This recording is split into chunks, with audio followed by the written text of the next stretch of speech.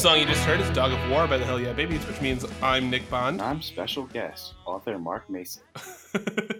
Hey, Mark, how's it going? Good, man. Did we just hear Dog of War by the Hell Yeah Babies? I love that song. Yeah. Exciting episode today. Some would say we're bringing the thunder. Kaboom! Yeah, we are talking about Kaboom and Kaboom 2 or K2B22M. I thought we were doing wrestling. How wrestling explains the Bible. Well, I did say the good book, so that does make sense. But I meant all my notes are on the Bible, but I'll wing it. I know I can do it. That's good because actually we wanted to start off by talking about. So last week, Andy and I did our episode on Money in the Bank, and that is for a lot of people who don't know. And this is something Dave and I had discussed previously. Mystery fiction is different than thrillers, which is more what Money in the Bank is, which is this kind of mystery idea set in an action context. And that's largely what you were going for in your story. Why don't you tell us a little bit about the story and kind of your ideas when you were writing it, I think would be the best way to describe it and best way to start off. Well, yeah, I definitely consider it a thriller because it's the whole thing is like, is this guy going to be crucified for saying he's the son of God before his 33rd birthday? No. Again, Kaboom! Exclamation point and K2. All right, I'll come back and do the Bible because I did a lot of research. So the book, all right, I guess it makes sense. Why would you want me to talk about the Bible, which I didn't write? That was God. But I did write Kaboom and Kaboom 2. Can you repeat your question? What was it? Is it a thriller? Yes. So no, actually, okay. So you, the story is. Why don't you give us a little bit about the story of Kaboom, the Kaboom universe, succinctly as you can, and then a little bit about like what went into it for you mentally when writing it, in terms of picking a mystery versus a thriller versus a suspense, which is basically a thriller with less action but as much danger. Yes, exactly. So Kaboom is, much like the Bible, kind of just a timeless story. It's about a weatherman, sexy celebrity weatherman. Ruggedly handsome, Ransom, celebrity weatherman, who was, he has a gun. I was kind of trying to do like if Indiana Jones was a weatherman. But then I said the enemy is Punxsutawney Phil because he's always trying to get people to listen to an actual meteorologist instead of groundhogs who are, they're very corporate. They're out for profit, while weathermen are really just out to tell you the weather, which is pretty standard rivalry thing. So that's what the story's about. And it's him kind of always in a race against time to prove the groundhogs wrong. Not all groundhogs, but most groundhogs. Groundhogs who, let's say, do it for the love of the game. Yes. So, yeah, I mean, here's the thing. Like, it's also about equality. It's about accepting those that are different from you. And there are groundhogs that do it for love of the game. And they have guns. And they are ruggedly handsome, too. And they will roll with Thunderman at various times throughout the kind of an opposites attract, like Turner and Hooch. Buddy cop. Yeah, exactly. Buddy cop. And, of course, you were talking about when you say Thunderman, you were Stan Thunderman Parker, the number 2 at the beginning of Kaboom. Yeah, so let's back when we first meet Stan Thunderman Parker. He has been demoted to the number 2 weatherman in Punxsutawney, Pennsylvania. Punxsutawney Phil has become the number 1 rated weatherman, and he's down his luck. He was number 1 forever, and he's in a slump at the beginning of the first book. He has the yips, and people are starting to talk. And when you're a weatherman, like, you can get 1 right out of every 3. It's just like baseball, and you'll be in the Hall of Fame. But you start striking out a little more than that, you lose the public's trust, and they send away all their shovels to So then there's the 10 Fugazi. Yeah. So then there's also the subplot. People are sending their snow shovels away because the groundhog has declared an early spring. Thunderman, however, and we're not spoiling anything. This is all right there at the beginning. Very fast-paced book. And he knows that the biggest storm in history is coming to Punxsutawney in a few days, and no one believes him because the groundhog said early spring. They mail their snow shovels to help a third world country in San Fugazi, Chile, and there's going to be no way anyone's going to be able to dig out of this snowstorm because no one's prepared for it. And it's kind of standing a race against time to prove them wrong. And so why did you pick action over, say, a more traditional mystery type? Is it that you find it, and beyond it being easier to write, let's say, is it that there's a certain appeal to you for that idea of melding action with, in this instance, comedy, but also mystery? Or do you just, does that, is that something that you were looking to do for reasons like you thought it would be make a good book, or is that something that appeals to you because you're also a wrestling fan, not a hardcore? Yeah, no, you're hitting it because it's funny, and I started thinking about it this week because I knew we were going to talk about it in the terms of wrestling, and I've always had, when I was a kid, even things I wrote when I was a kid. I wrote this short story for a seventh grade English class about animals escaping from the zoo, and it ended with a big battle where a monkey power bombed a zookeeper through the table. I've always only kind of intrinsically, because I grew up watching wrestling, I always need a battle, and it's also from Star Wars and stuff. I need there to be the action scene at the end of Kaboom was literally a lot more absurd, almost a battle royal. And the editor's like, "Hey, why don't we tame this down a little?" Came up with some suggestions. It made a much better ending than the battle royal that I had originally put in there. But it's my instinct, honestly, that things need to end in a big fight. That's where the action idea came from. And you trade when you write it. For those who haven't, stop the podcast now. Go to Amazon, look up Mark Macek. That's MarkMacyk.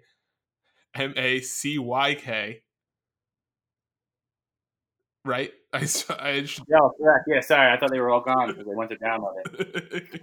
Dozens of people have read this book, though, so if you're not among the dozens of people who have read this book, go out and get it right now. You have a certain writing style that lends itself to, how do I put this, easy interpretation of what you're trying to say. It's not that you're writing simply, not stupidly. Does that make sense? Like, you're not writing like an idiot. You're writing in ways that are you're not trying to hide what represents what. And I think that's also a very wrestling thing. You kind of, you play, it's not that there aren't, the mystery of the thing is in the ways in which the things that happen to the people in the story change them, but the characterization of your characters is very upfront, and that's partially like a function of the media, of the genre, but it's also, having read a lot of your stuff, that is something. Do you think that also comes from wrestling, that kind of, and Star Wars too, and those kind of like epic style storytelling that allows you to feel comfortable without with being open in your characterization? Does that make sense? Yeah, I wanted people to know what they were getting into. And it's funny because a lot of times people, when you get as successful as I am and you get people start reading the book that maybe aren't as familiar with you, I have people who are like, "Oh man, like that was kind of weird. Like, was it supposed to be funny?" I'm like, "Yeah." And they don't know that it's supposed to be funny. So because I write it so straightforward, they get very confused. Like, I had a girl come up to me and say, "Well, why do you keep calling the scientist sexy? Like, my brother is a scientist and he's not sexy."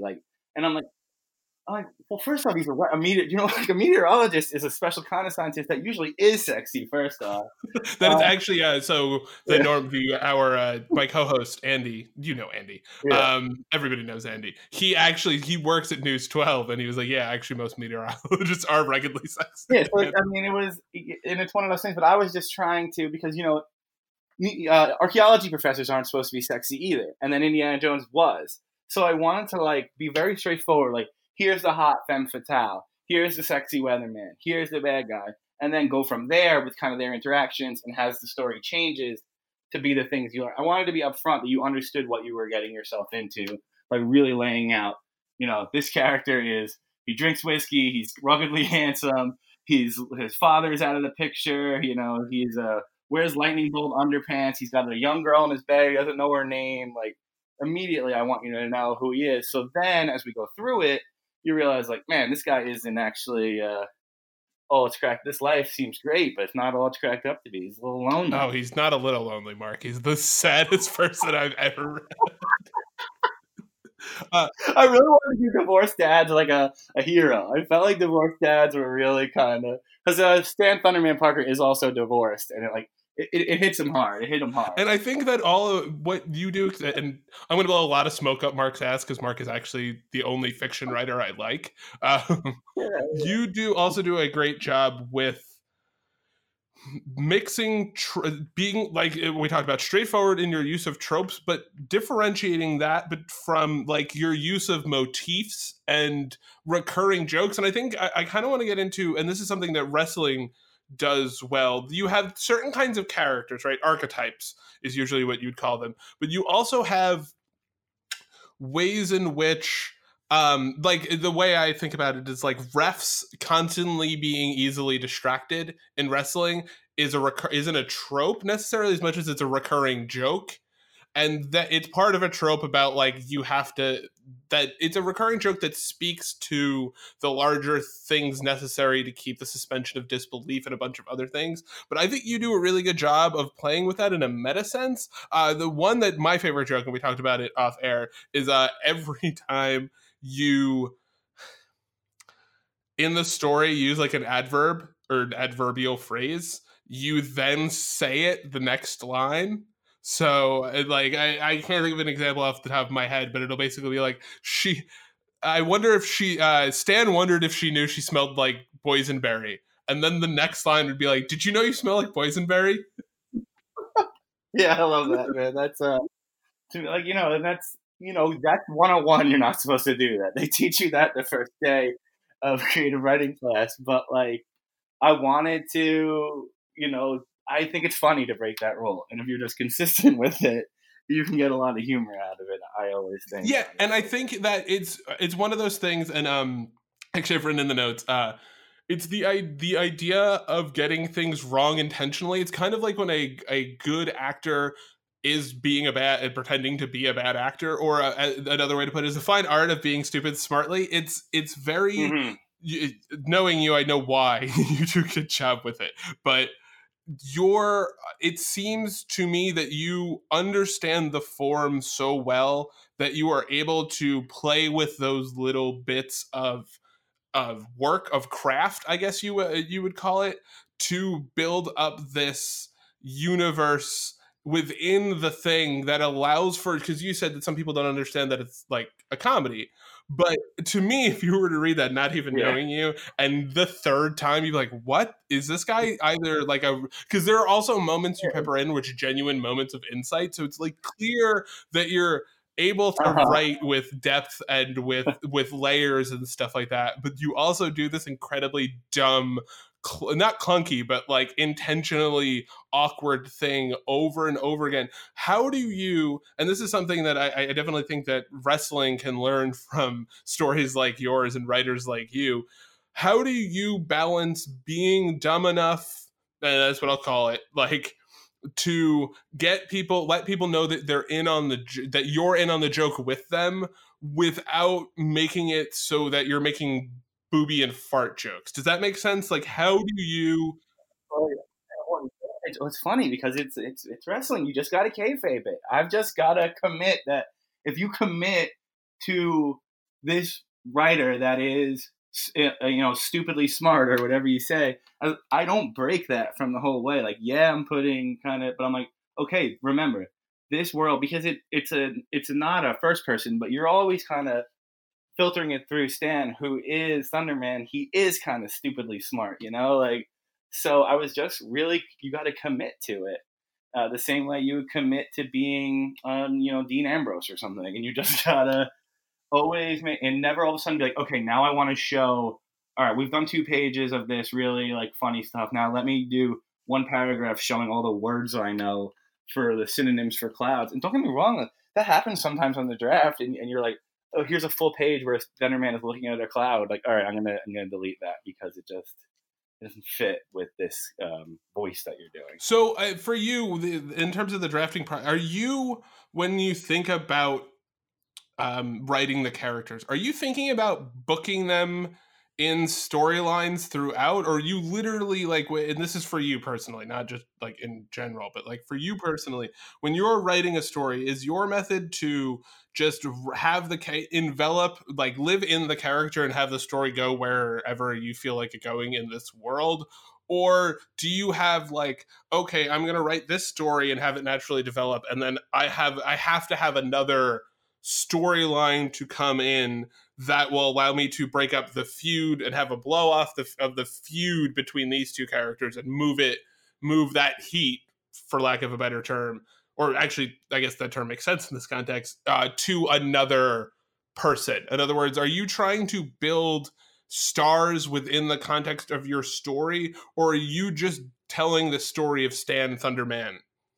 Yeah, I was just telling Stan's story and kind of going. I didn't know. I'm a little two seat of the pants, and it's why I get into corners and why sometimes I won't write for months, because I don't plan out and like, oh well, this story lost steam. Let me put it away for a few months until I know where it's going. I just kind of stand. So I was working on something else. I was trying to do a like fake academic tome about groundhog.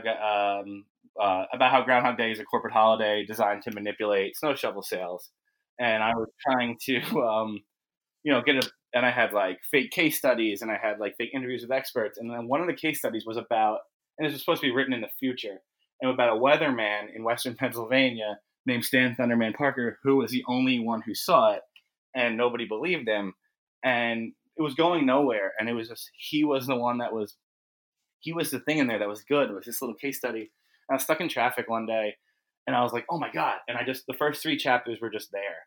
And I ran home, sat down, wrote the first 3 chapters and sat down. That's another way I think why I was able to just commit to this voice so hard, is like, it all came very, very quickly at the beginning. Then again, took a few months off because I didn't know what to do after that. And then I did know, and we went from there. When you're writing Thunderman, are you building characters once you get to the point where you're just moving him forward and you're just riding the seat of the pants of the ruggedly handsome pants of Stan Thunderman Parker, are you, when you write the characters that will be interacting with him, are you creating a style makes fights idea, or are you in your head just like, this is a person that exists in the world that he has to overcome? Does that make sense? Yeah, no, I never think that's interesting. I never think when I'm coming up with the other characters, like how will they interact with Thunderman, how they enter the plot. I always come up with the character that I want. Like, I wanted the sexy graduate student, and who was like, turns out to be the dean's daughter. I wanted the dean to be an ex-Marine. I wanted the groundhog to be. So that's, at a certain point I want to go in the sequel where like they go to the Balkans and they talk about what they did there, but I don't want it to be the actual Balkan War. Wait, I did. That was the one thing I wanted to ask.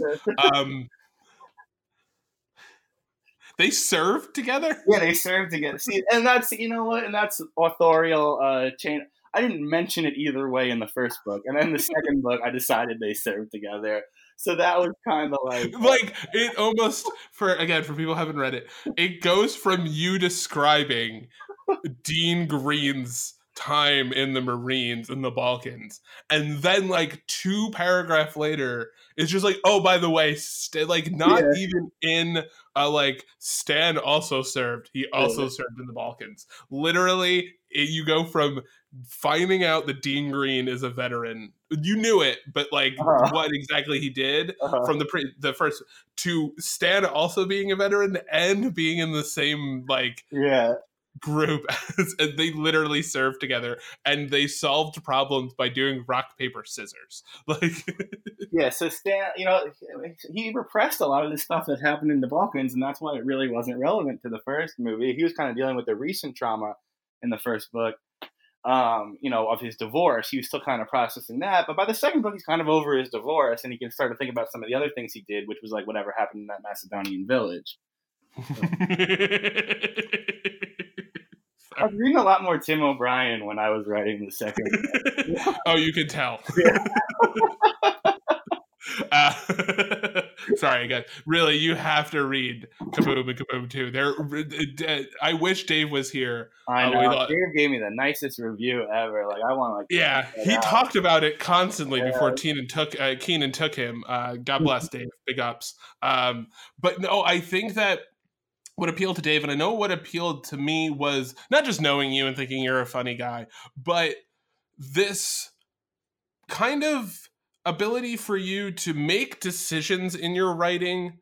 And this is something I definitely think that wrestling can learn from, is your ability to kind of, and I compared it when I was talking to you before we went on air, Cormac McCarthy, in terms of your ability to have things that are, again, like the Balkans example I used, have things happen that are extremely important to the story and move the story forward because of your intentionality as a writer. You do a good job, and the story in general does a good job of saying this is the thing that happened, and now Stan and his group of people with him that are with him at any given moment now have to solve that new problem or deal with this new information in a way that feels compulsive. It compels the story forward by sheer your ability to decisively push things forward. How do you, as someone who's like not you're not like a type A personality at all,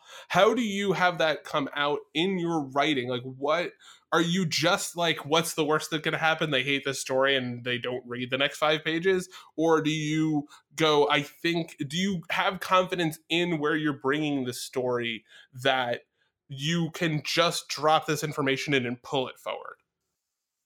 Well, when I sit out to write these books especially, I'm really trying to write for someone who doesn't like to read. I want someone who doesn't like to read. I wanted to give them a book and say, here, I know you can finish the book. People just want to finish a book. That's what I'm finding in these days. No one can finish books. So if they finish your book, they're going to love it. So my point was always, anytime that I, as a writer, started to get bored, I'm like, oh, the reader's going to get bored. And that happens to me all the time when I'm reading anything. I'm like, man, I wish that this whole page wasn't here. Like, even though that's essential information, I could have given you that. And they say show, don't tell. Sometimes you got to tell. Sometimes just tell for one sentence so that you can get on to the next thing. So that's what I'm trying to do, because I just like, look, nobody likes to read anymore. Like, we all have other stuff to do. Like, all of our ADDs is like, I have such ADD that like right now I'm working in a circle around the room because I literally can't sit still. And like, I want someone whose brain is so fried from the internet, from their phones, from all the distractions, to be able to sit down and read this book. And that's just what I'm always thinking about. The second I think someone's going to get bored, I say, okay, you're changing this now. And I just move it along. Wow. That's a very direct way to think about things. Yeah, man, I think about the reader a lot. Do you think is that what informs you more than any? Because like, why don't we get into your influences? Like, how do you separate? No, you're like Mark Aaron. Say, who are your guys? I always want someone to ask me that. Hold on. So, who are you guys?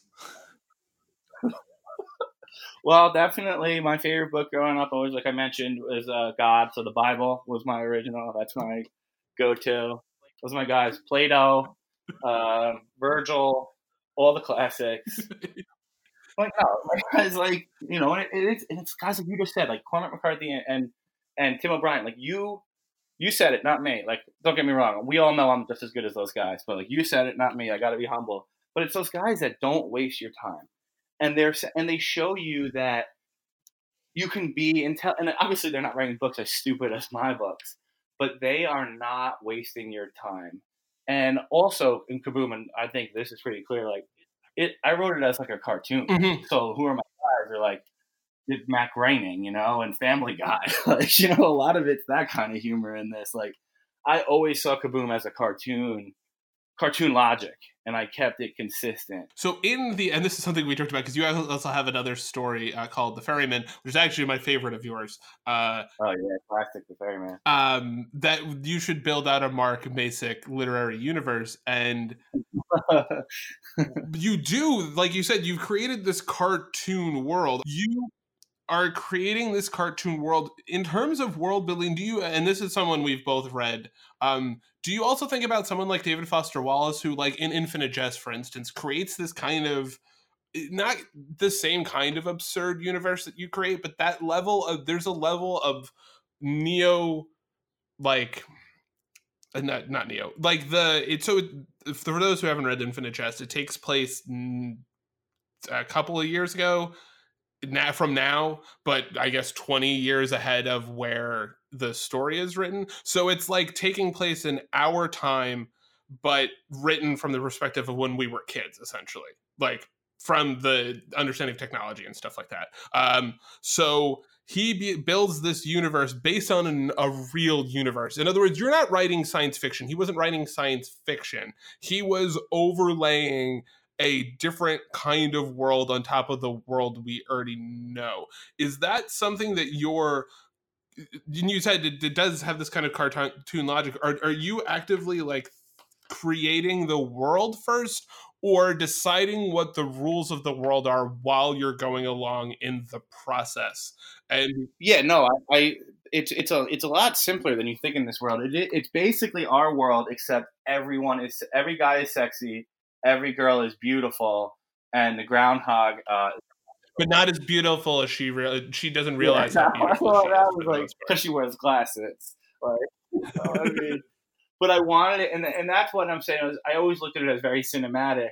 Like, let's say this again. I keep coming back to Indiana Jones because we never think about how absurd the premise of Indiana Jones is because we've always had him. But he's just a professor. It'd be like if it was a postman who went on these adventures and got with all these girls. So I'm like, let me do it as a weatherman, and I give him a gun. And they all weathermen have guns, obviously, too. Yeah, people are pissed, so you got to watch out. I know, and I think about that, and I thought about that. Like, should I get rid of the gun stuff on the way out? But they're responsible gun owners. They never use it. They're the kind of world where, like, if you're trained, you can use it. I guess it's kind of a Republican view, but Republicans buy literature too. Thanks, MJ. But so that's where the world, to me, it's obviously a more absurd. But I look at the world very absurdly. But it's just like if there was a movie where everyone's hot and you just acknowledge like he was totally hot, like she was totally hot, like that was like that was fun as hell to write. Like that was just fun to be like. And some people come up to me, they're like, "Man, it was really uncomfortably sexual." It's like a review I get a lot, but I'm like, this genre is that. Like I could not. Yeah, no, you play in the world of, because I'm very familiar with like noir and that style of story because I grew up watching so much mystery fiction that you just get used to like the femme fatale and the sexual tension of everyone with everyone at all times. It's just like a orgasmic fuckfest in general with this shit. Like I don't read like in this genre that much, I have to admit, but like I've read every Dan Brown book, and like 5 of them begin with a dream and end with sex. So I'm like, all right, that's how Dan Brown does it. I'm gonna frame my book. Begins in the bedroom and ends in the bedroom. That's how that's Thunderman's life, man. From the hammock to the penthouse. Yeah, it's beautiful. Exactly. Yeah, it's a good journey in the second one for sure.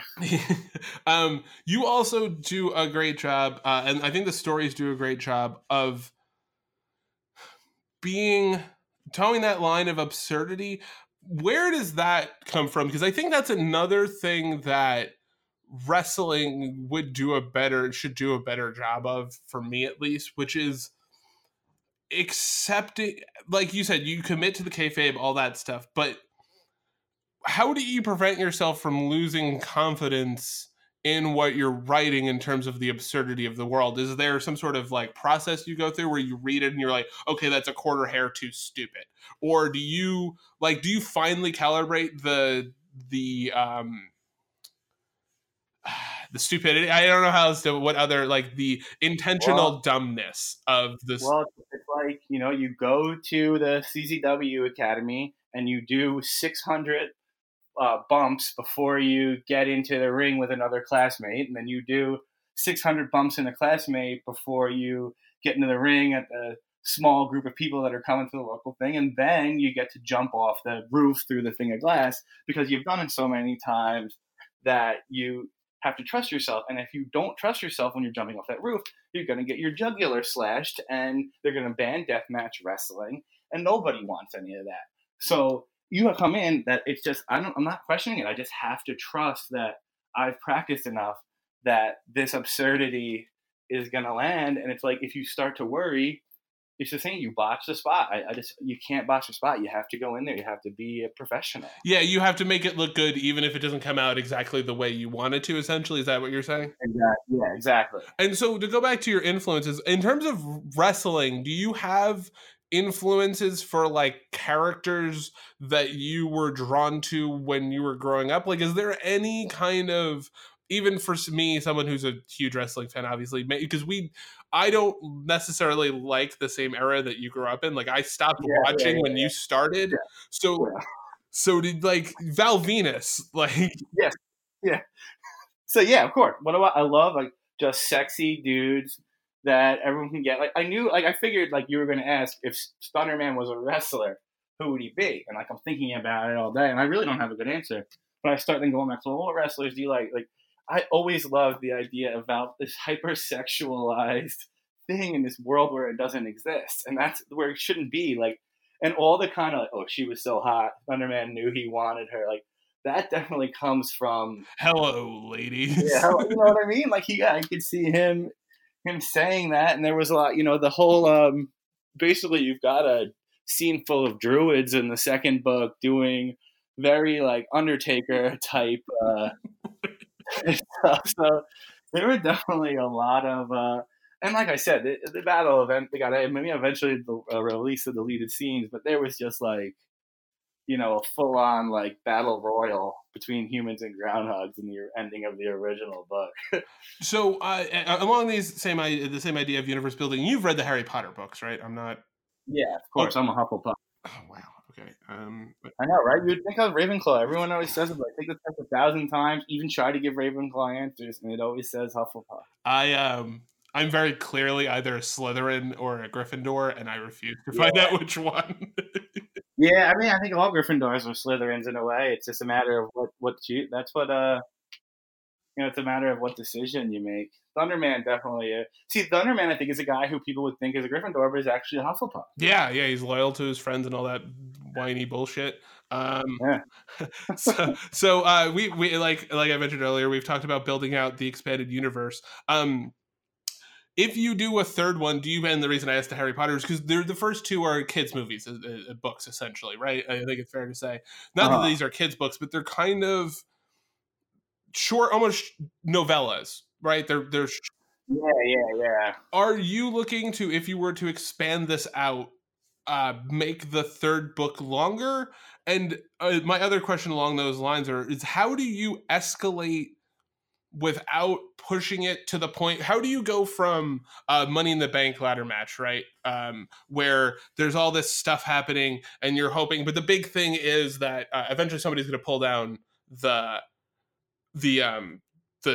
briefcase, and then after that it kind of becomes like, well, okay, so we've seen all of the stuff in the first one, right? We've seen all the stuff in the Money in the Bank match, the most absurd shit you could possibly see. The second phase of those stories ends up being like, well, how do we have the cash in? And you kind of see not necessarily the same, a parallel progression between the two, but there's this escalation of the idea, and then you get to the third one where it's like, where's that third level, do you think, and how do you build that without losing the thread by going too high or not changing enough things? Like when you thought about the sequel, this might be easier, did you go, okay, I can't include almost any of the stuff I did in the first one, and how much, or did you go, well, I have all this stuff I did in the first one that I want to kind of build on?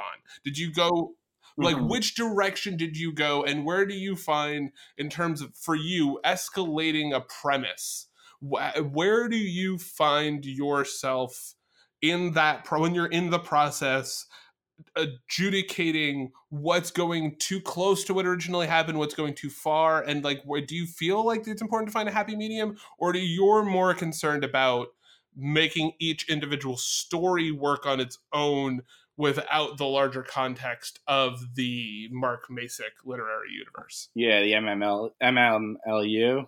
It's a, yeah. No, it's a, well, the second book took me way longer than the first book, and it was just coming up with it. just putting it down took a lot more time than the first book, because you know there's that thing, like there's no such thing as a good comedy sequel, and I really got in my head about that. And you know, maybe like Caddyshack 2 or something is good, but like sorry, but like you know, no, but I think that is a good. You also, I think both books are funny, but I think the first book is much more of a straight comedy. Like even the lines that are really, what the first book is to me very much like a like as broad as you can possibly get. Basically, like the best, the way to make a dandelion salad is to blow the head off of something beautiful. Like there's a bunch of those like just straight absurd lines in it that are just forgive me if this isn't the case, are meant to be punchlines, right? Essentially. Oh, for sure. I was writing jokes way more in the first book, while the second book I kind of more wanted to explore his world a little bit, and so that basically that's what happened. I used all my good jokes in the first book, so it's like you got to write a second book where the humor is going to come from the absurdity of the situation, and you got to actually try to make it more like a book and more of like you know, a journey. You got to introduce new characters. You can't do the same thing.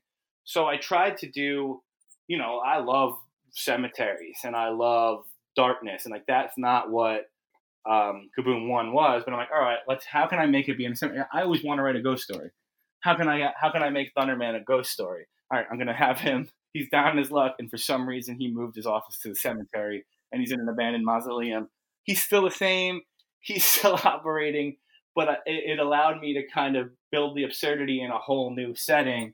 And I kind of, you know, I leaned in a little more on the noirish because I had the wise talking groundhog, you know, in a fedora and stuff. And so I was like pretty clear that we're going to go, this is a different, you know, if we're watching a series of show, if we're watching a show series, like this was it's supposed to be a different kind of story as the first one. But I also wanted to continue the overall story.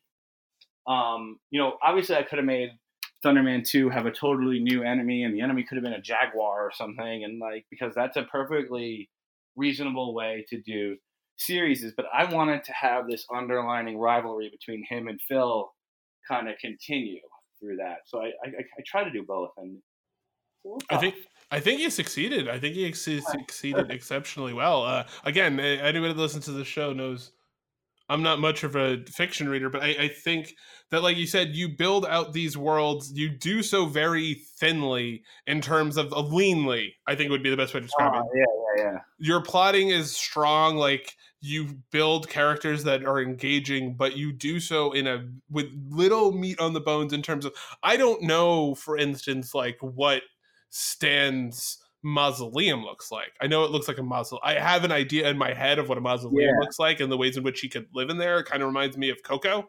But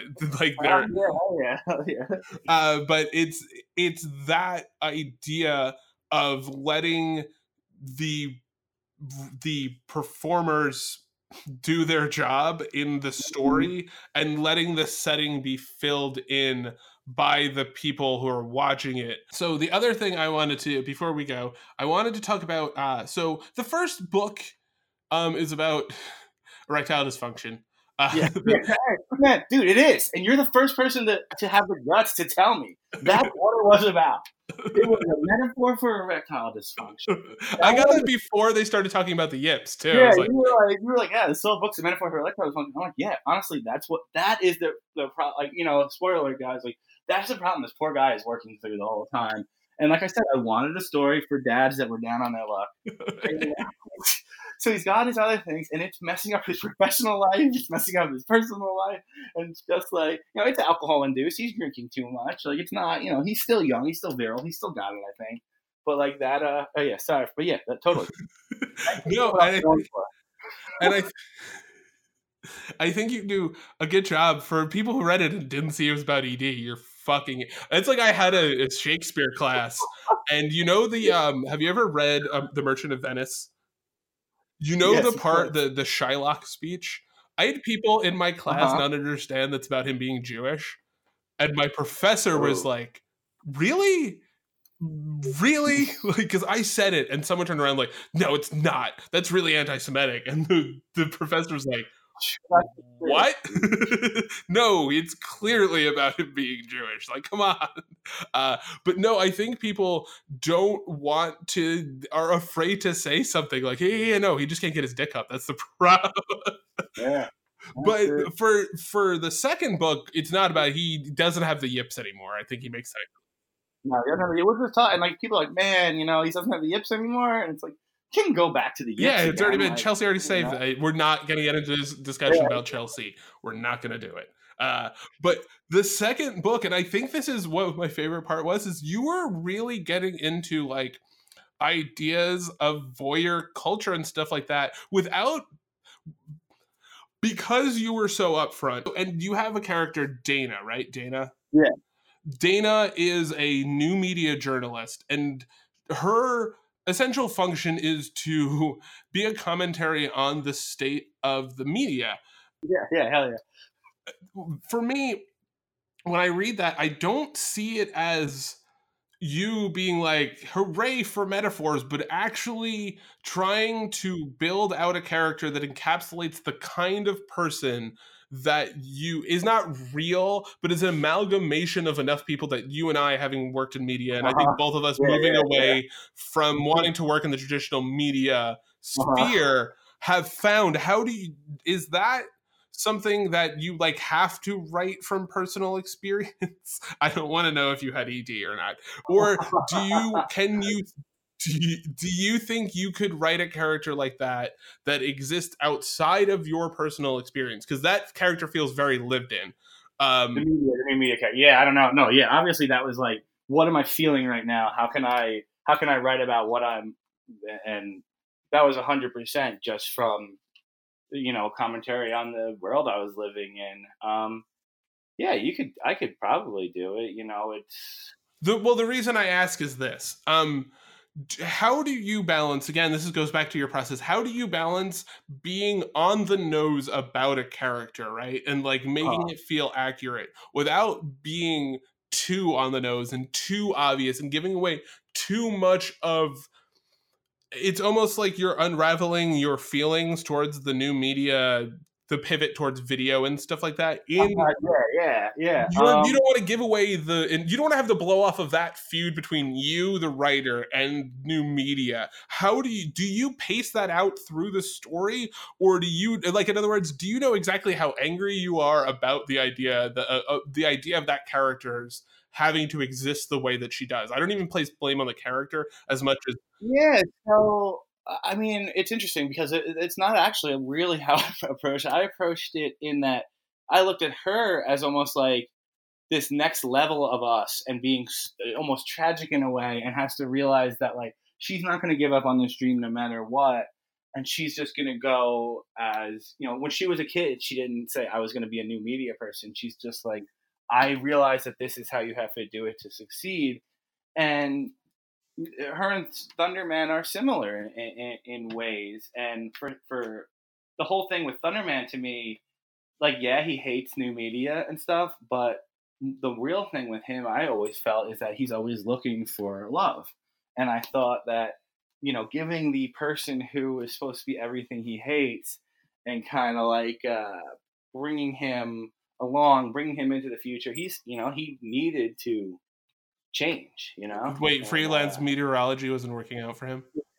Yeah, freelance meteorology. I thought that was definitely my favorite part.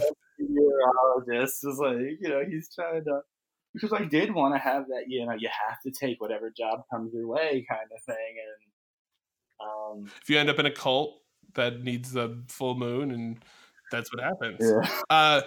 And the other thing is, and I definitely think we can finish on this. You don't hate your characters. No, I don't. I'm not a single one. Not even Punxsutawney Phil. Like, I never hate my characters when I'm writing, and I think that's a huge thing that you don't see in wrestling. I think if there's one great failure in wrestling in terms of characterization, it's how often you can tell when the author of that character hates that character, and you do you have any characters when you're writing them, not in the sense of like he's a heel, but in a sense of I hate writing this character, or do you excise those characters very quickly from your process? No, yeah, there's not a single character that I didn't really try to make live. And even, Mr. Sunshine, his mentor is a straight up heel, but he's my favorite to write, honestly. Like, and there's not like, in other words, like Beverly. You're not like, oh god, I have to write Beverly, or I'm trying to think of any other characters. No, Beverly was the one. But you get what I'm saying. So you don't even allow characters that make you feel toxic about writing to get into your bloodstream to begin. No, because it's a world. It's a world. It's that world. That world doesn't have people. In my mind, that world doesn't have anyone that I could feel disdain for. You know what I mean? I created a world where, even the bad people are at least sexy, And yeah, there's a lot of sexy groundhogs in this story. The two things that are most important to me, you'll realize you read it, is being cool and being hot.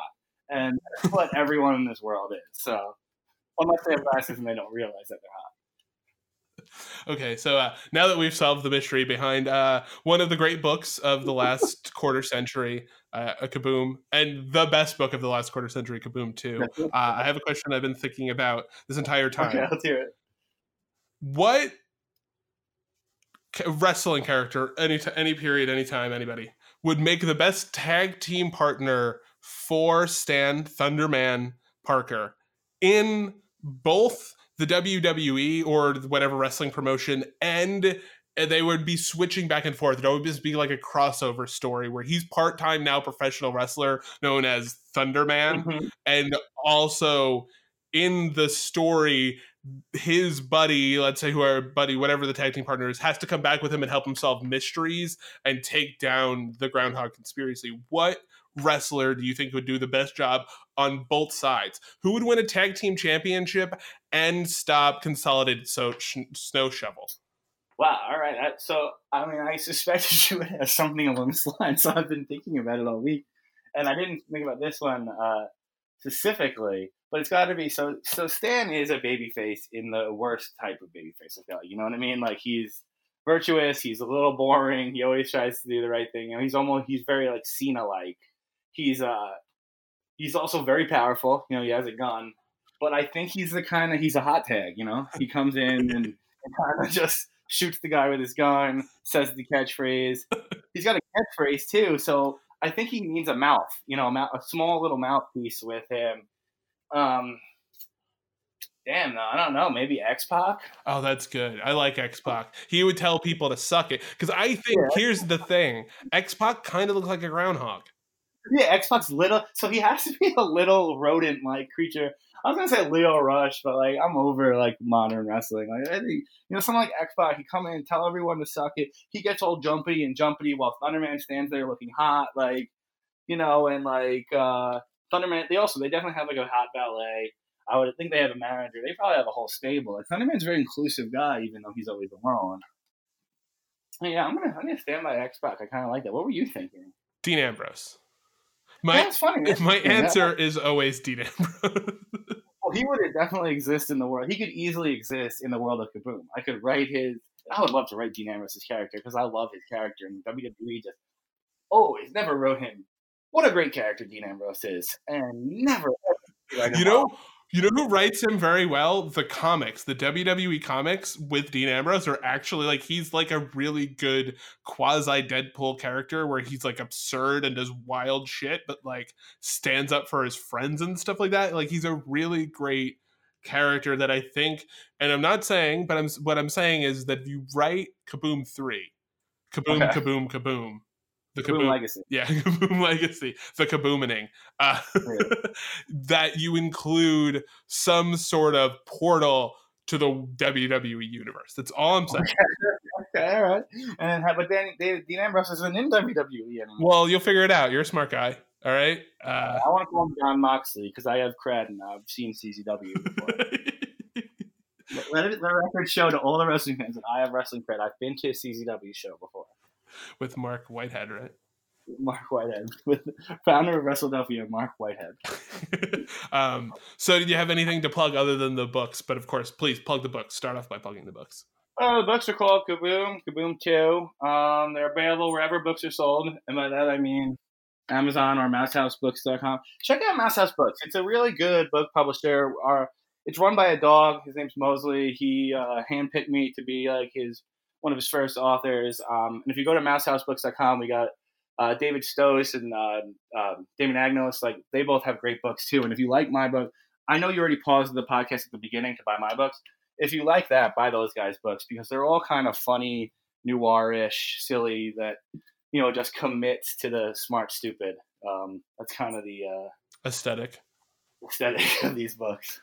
And did you tweet still, right? Oh yeah, I'm on Twitter. You can follow me. What's your handle? It's at Megan McCain. Okay. You can check me. That's the character I'm working on. You can check me out at the Nexter. It's THEN1CKSDER. You can check us out at HWETW Pod and check out the patreon.com/HWATW. You are a Patreon. Have you enjoyed your Patreon status?